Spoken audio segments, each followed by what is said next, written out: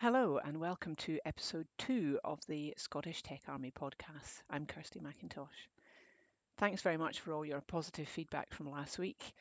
It's very much appreciated, and I'm glad that you're enjoying already what we're doing. Today's episode is a focus on some volunteer stories, which should give you a flavour of the supportive and encouraging environment we have here.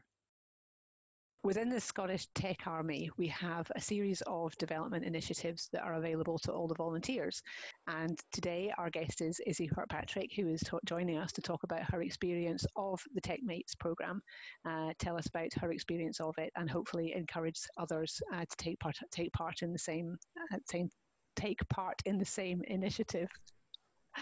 So, welcome to the podcast, Izzy. Thank you. Glad to be here. Tell us a little bit about why you joined the Tech Army first and foremost. Okay. Well, I had left my previous job just before lockdown. It wasn't in the tech industry, but that's always been, for the last few years, that's always been where I've been wanting to aim for. And yeah, I heard about this through actually my dad, because I'm not really that great with social media all the time. So what did you get involved in first then when you first came on? How did you go about getting to know your way around the army? Well, I went on and I pretty much straight away joined the virtual water cooler channel because I figured that's the best way to sort of get to know people. There weren't too many people at that point, so it didn't seem like it was a small pool of people. So I thought, well, yeah, I could potentially, chat to people and get to know how things are going to be going. And I actually got both Pete and Alistair within the first couple of donut meetings. So that was very helpful because they gave me advice and really just to jump in and sort of get involved wherever I felt I could be of use. So how did you come across the TechMates program then? I was working closely with Jean doing the Book of Knowledge, and the sort of the page appeared, and that was really my first introduction, I think, to the TechMates. And was it your idea to go to look for a mentor, or did somebody suggest that you might benefit from it? How did it? I thought I'd look for a mentor there. But yeah, I somehow I ended up joining the PMO team, the project management office, shortly after that getting set up, and I really got along with Margaret, who's the head of the PMO group, and I sort of reached out to her sort of separately and just said, would you be interested in mentoring me? That's fantastic. And how is that actually? How does it work? What happens? Where are you given something to do, and then you have to kind of report back, or is it more a case of observing from a distance? What's the? How does it work for you?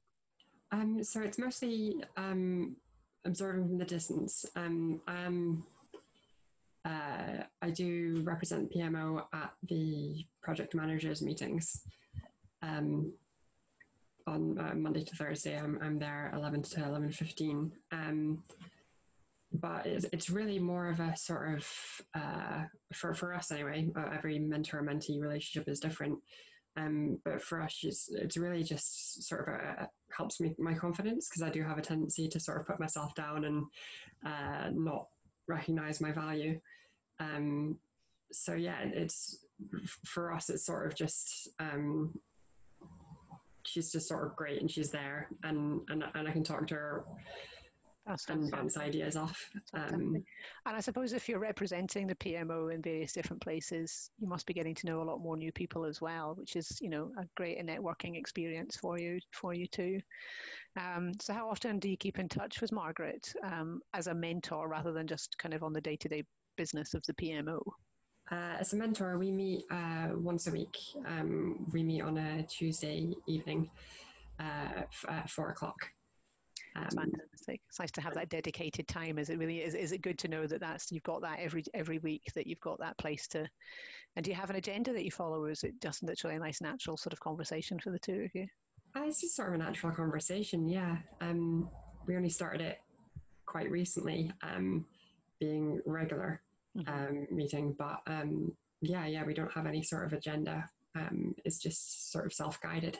That's fantastic. And I suppose you must know then that you can go back to Margaret outside of that if you're having a bit of a question mark or about something, about how to do something, or so she's still available to you sort of whenever is needed. So how much longer do you think you'll be mentored by Margaret? Is it something that you'd like to see continue for a wee bit longer, or do you think you may switch to a different mentor for a different experience or a different requirement that you might have? I'd like to keep going with Margaret. Absolutely. I may end up looking for a mentor specifically for web development, which was my career goal going into this. However, it's sort of 50-50 now. I really like the PMO side, so I could be going either way after this. I was actually going to ask you about what the Tech Army experience had done for you in terms of where you thought you might go next. So that's really interesting that you've come in with one idea in mind, but actually, are you saying that there are other avenues that you suddenly realise are open to you? Is that? Absolutely, yeah. Yeah, that's fantastic. And it's nice to know actually that you can, isn't it? That I mean, really, none of these roads are closed to you. It's just sometimes you just need that bit of confidence that says, heck, I can do this, well, listen, it's been really nice meeting you. Thank you very much for joining us on the pod. And I hope we'll catch up with you again at some point soon. Absolutely. Yeah, thank you very much. Thanks, Lizzie. Yes.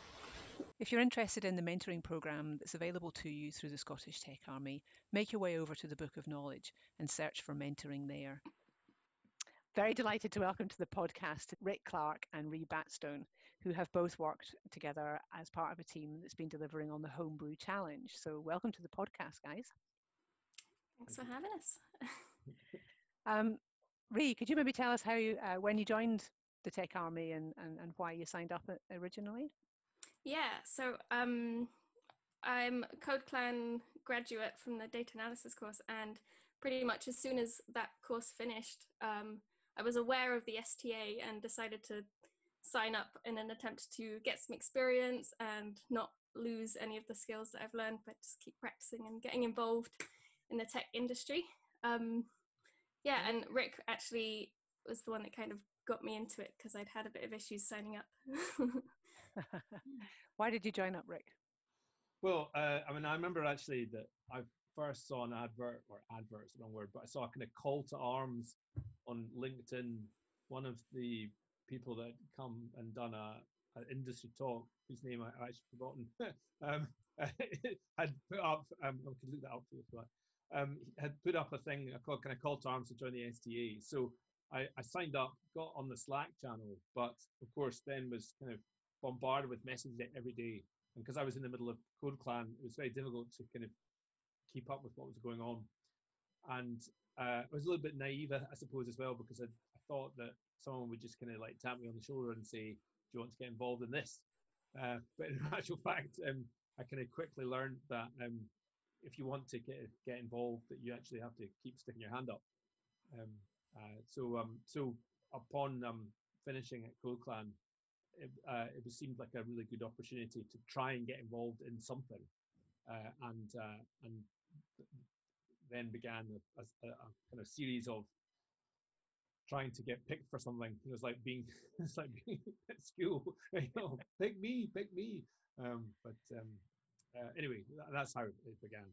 That's really interesting, and actually, it's a valid point that you make about just having to kind of get stuck in as the community hosts that are now welcoming new members into the organization are actually, they're making that very great point. They're sort of saying you're unlikely to be invited to anything because there's so much going on. It's not because you're not wanted, it's just that it's such an active environment that really if you're interested in something, then you just need to kind of get stuck in, you just get waded in there. And it might not necessarily be about your skills. It actually may be that you find that there's a project that's very close to your heart as well, that maybe it's a charity that's around the corner from where you live or something. So I think it's a very good point that you just have to keep putting your hand up and saying, me, and then kind of get on. So good for you on that. So tell us about what the Homebrew Challenge is. Not all of the volunteers will have kind of discovered it. So what was the Homebrew Challenge originally? Well, I mean, so as I remember it anyway, is that suddenly there was this announcement that they were going to do a challenge, and I think I had been on a donut call with Shireen previous to that, so I'm not saying I had an inside view, but because she had made the announcement, I was kind of able to kind of make a connection that it was something that any of us could get involved in. I think also what was particularly critical about it was that because both Ree and I had done a course in data analysis, this was straight away something that we might be able to do something of value, because a lot of the projects that were recruiting for volunteers often were looking for people with either business analysis experience or software development. And so there wasn't anything, or there weren't many things that we could even apply to do where we could actually use our transferable skills. Yes.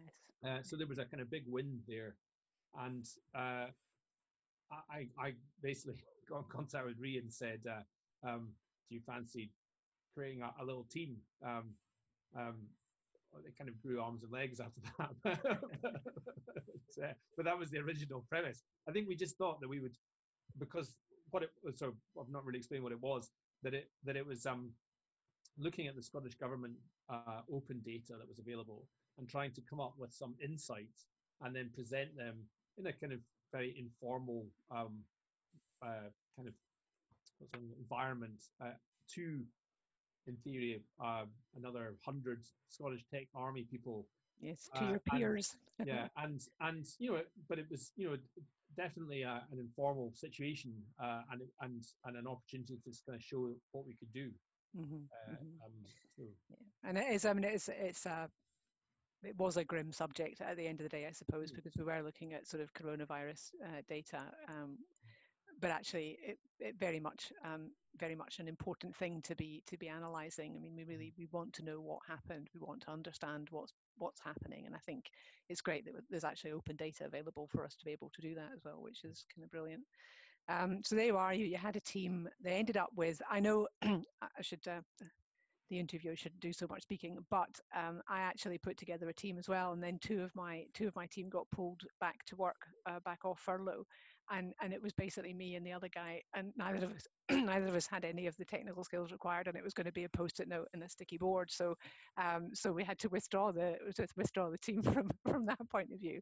But I know that we ended up with, I think it was 4 teams that went forward, and then 3 that finally presented to, as you say, a Zoom wall of STA volunteers. How did you get on? I mean, working, and it wasn't just the 2 of you in your team, was it? Did you add more members to your team, Ree? Yeah, so it started out just Rick and I, and we came up with a silly name, the Tidyverse Troopers, and then more people started joining. It actually turns out that those people had no idea what Tidyverse was, but we stuck with the name anyway. Me neither. What is Tidyverse? So it's a really lovely package in our programming language that kind of brings together lots of different libraries and makes everything in joke, right? Okay, yeah. Then. But yeah, so Ewan Robertson and Alan Stevenson joined our team. Oh, actually, Alan Kennedy as well, Rick, right? But Alan Kennedy had to drop out because of work commitments as well. But yeah, and then a bit later, Johnny joined us who is also a Code Clan graduate with us. Yeah, and it just sort of snowballed from there. I think. Oh, just lost Ree. Saying like the informal nature. Oh, did I cut out? You're back. For a second, oh, sorry. Yeah, Rick was talking about the informal nature of the challenge, and I think I maybe didn't realize, like I took that to, I don't know what the word is. Like I took it very informally and then quickly realized as our group got bigger that other people were taking it quite a lot more seriously, and I was like, oh, okay, this is going to be great.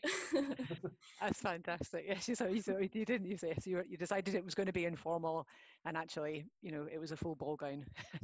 Yeah. That's great. So was there at any point actually when you felt that you, I don't wish to hit, you kind of felt that you were maybe a bit out of your depth, or you weren't quite sure what to do, and how did you go about addressing that? I mean, did you have a good strong team where you could turn to people to ask for help? Was that available to you?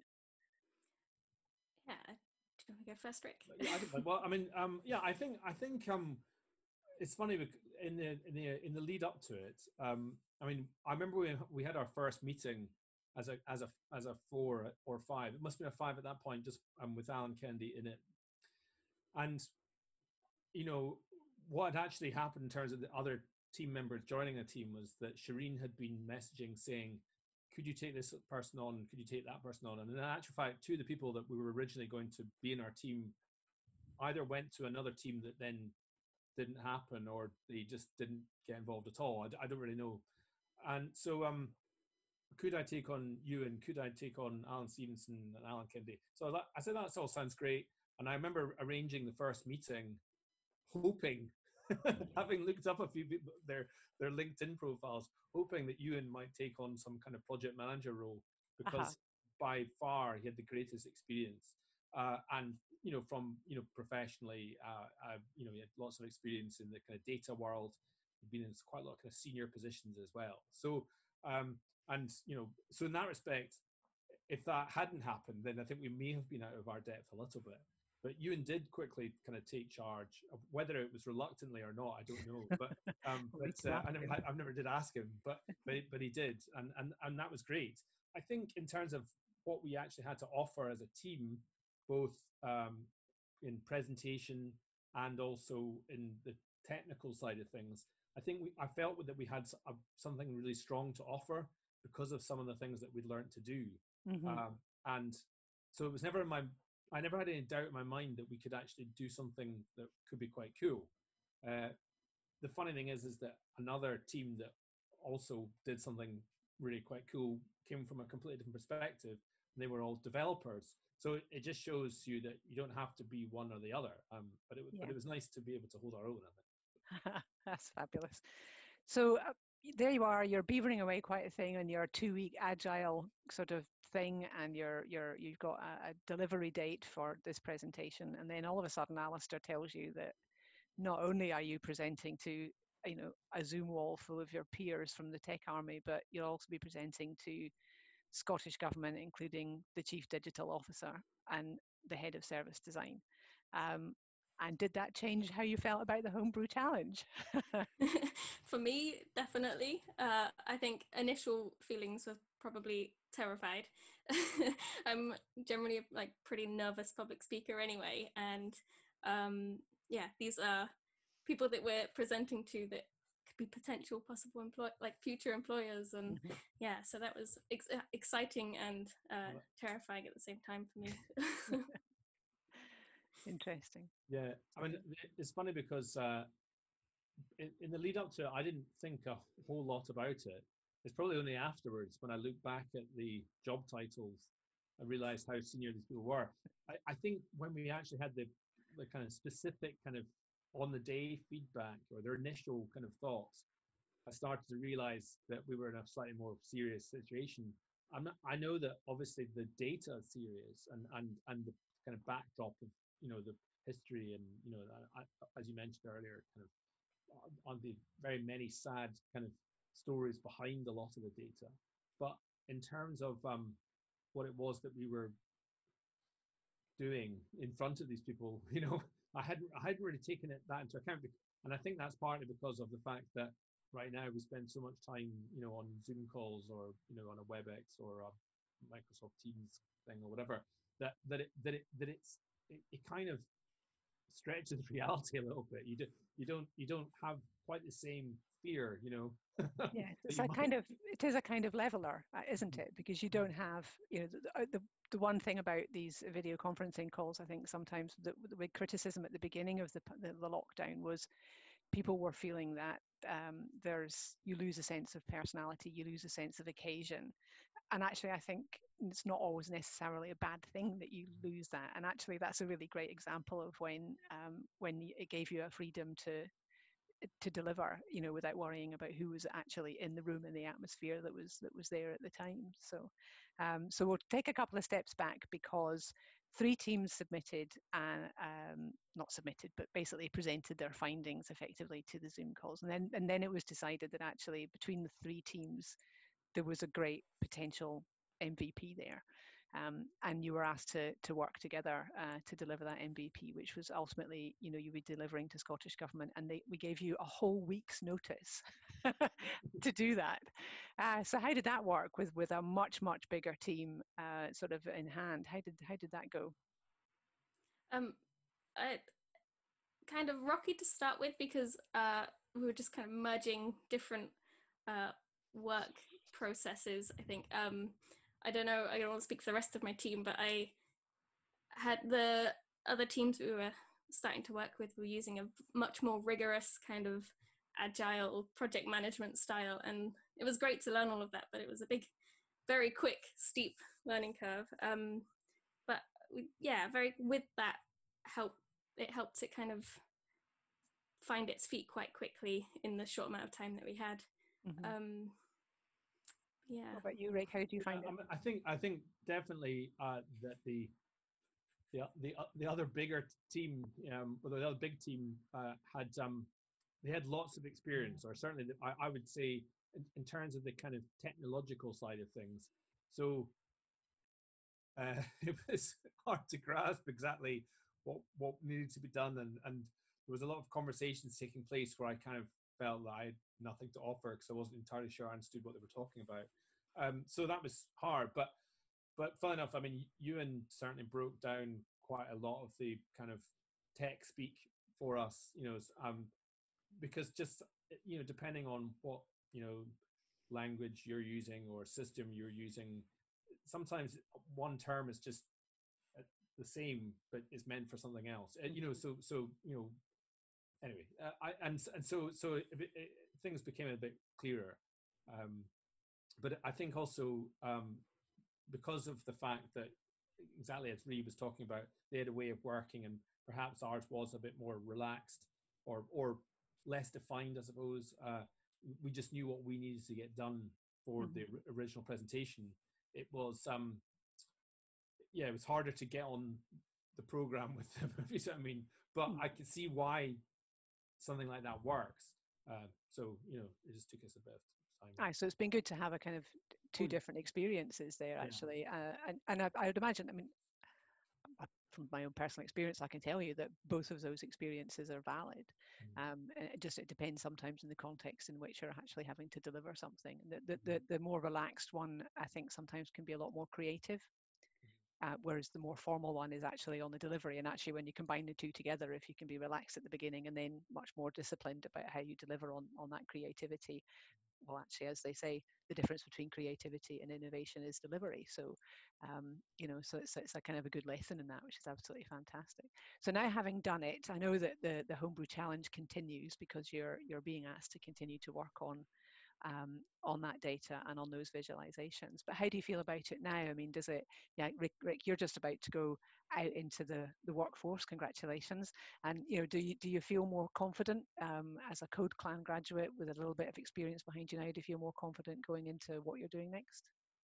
Do you want to answer? Yeah, I mean, yeah. So, I mean, I think it's funny actually, because I probably did less data analysis on the project. The one thing that I wanted to do, I couldn't get to work. whereas Ree and Johnny did, you know, some of the more cool stuff that did work, and ultimately got presented upon. Although I presented upon what we did, we didn't have anything to show for it, so to speak. So that was in some respects it's frustrating, but I think that's probably also a real life lesson that, you know, that may well play out in the real world too. I think I'm definitely, ever since I kind of the last few days of Code Clan, when things started to finally kind of crystallize in my head about what I was trying to do, you know, I feel like a kind of growing momentum. And I think one of the great things about the Scottish Tech Army is that it's given me an opportunity to kind of keep that momentum. Whereas, you know, if I had just been applying for jobs, then, you know, and doing little things on my own, it might have been a lot harder.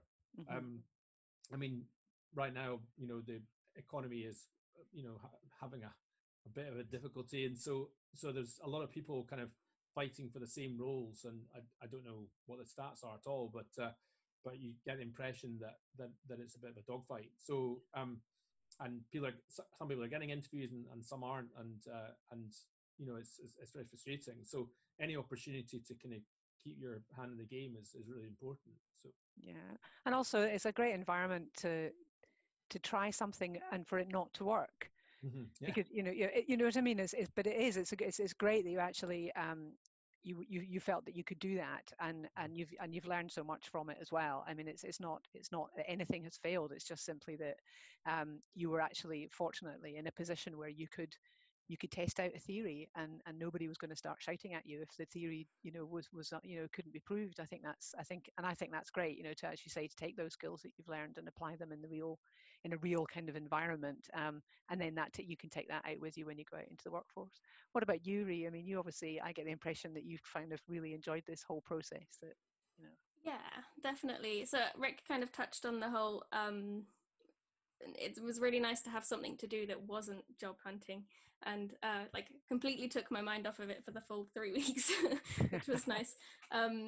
Yeah, it was really fun, and I think it's one of those things where at the time sometimes you get into a bit of like a sort of coding hole maybe, and you're like, this is really stressful, but immediately afterwards it was really satisfying. So like, yeah, after the whole process, it's like looking back on it, it was fun, maybe if I didn't realize it at times. But yeah, and I've learned so much just from the sort of getting stuck in thing, and the expert techies in the Scottish Tech Army are like really great, and they're so willing to share their knowledge, which makes it a really nice environment to learn as well. That's fantastic. And the next time you get nervous about presenting, you can just go, I presented to the Chief Digital Officer of Scottish Government. I have nothing to be afraid of. I mean, I think that's absolutely a great thing to take away with you as well. Yeah, Well, get listen, that guys. printed on my wall. Absolutely, absolutely. So listen, thank you very much both for joining us today. I think that's a fantastic message to take out to the rest of the Tech Army.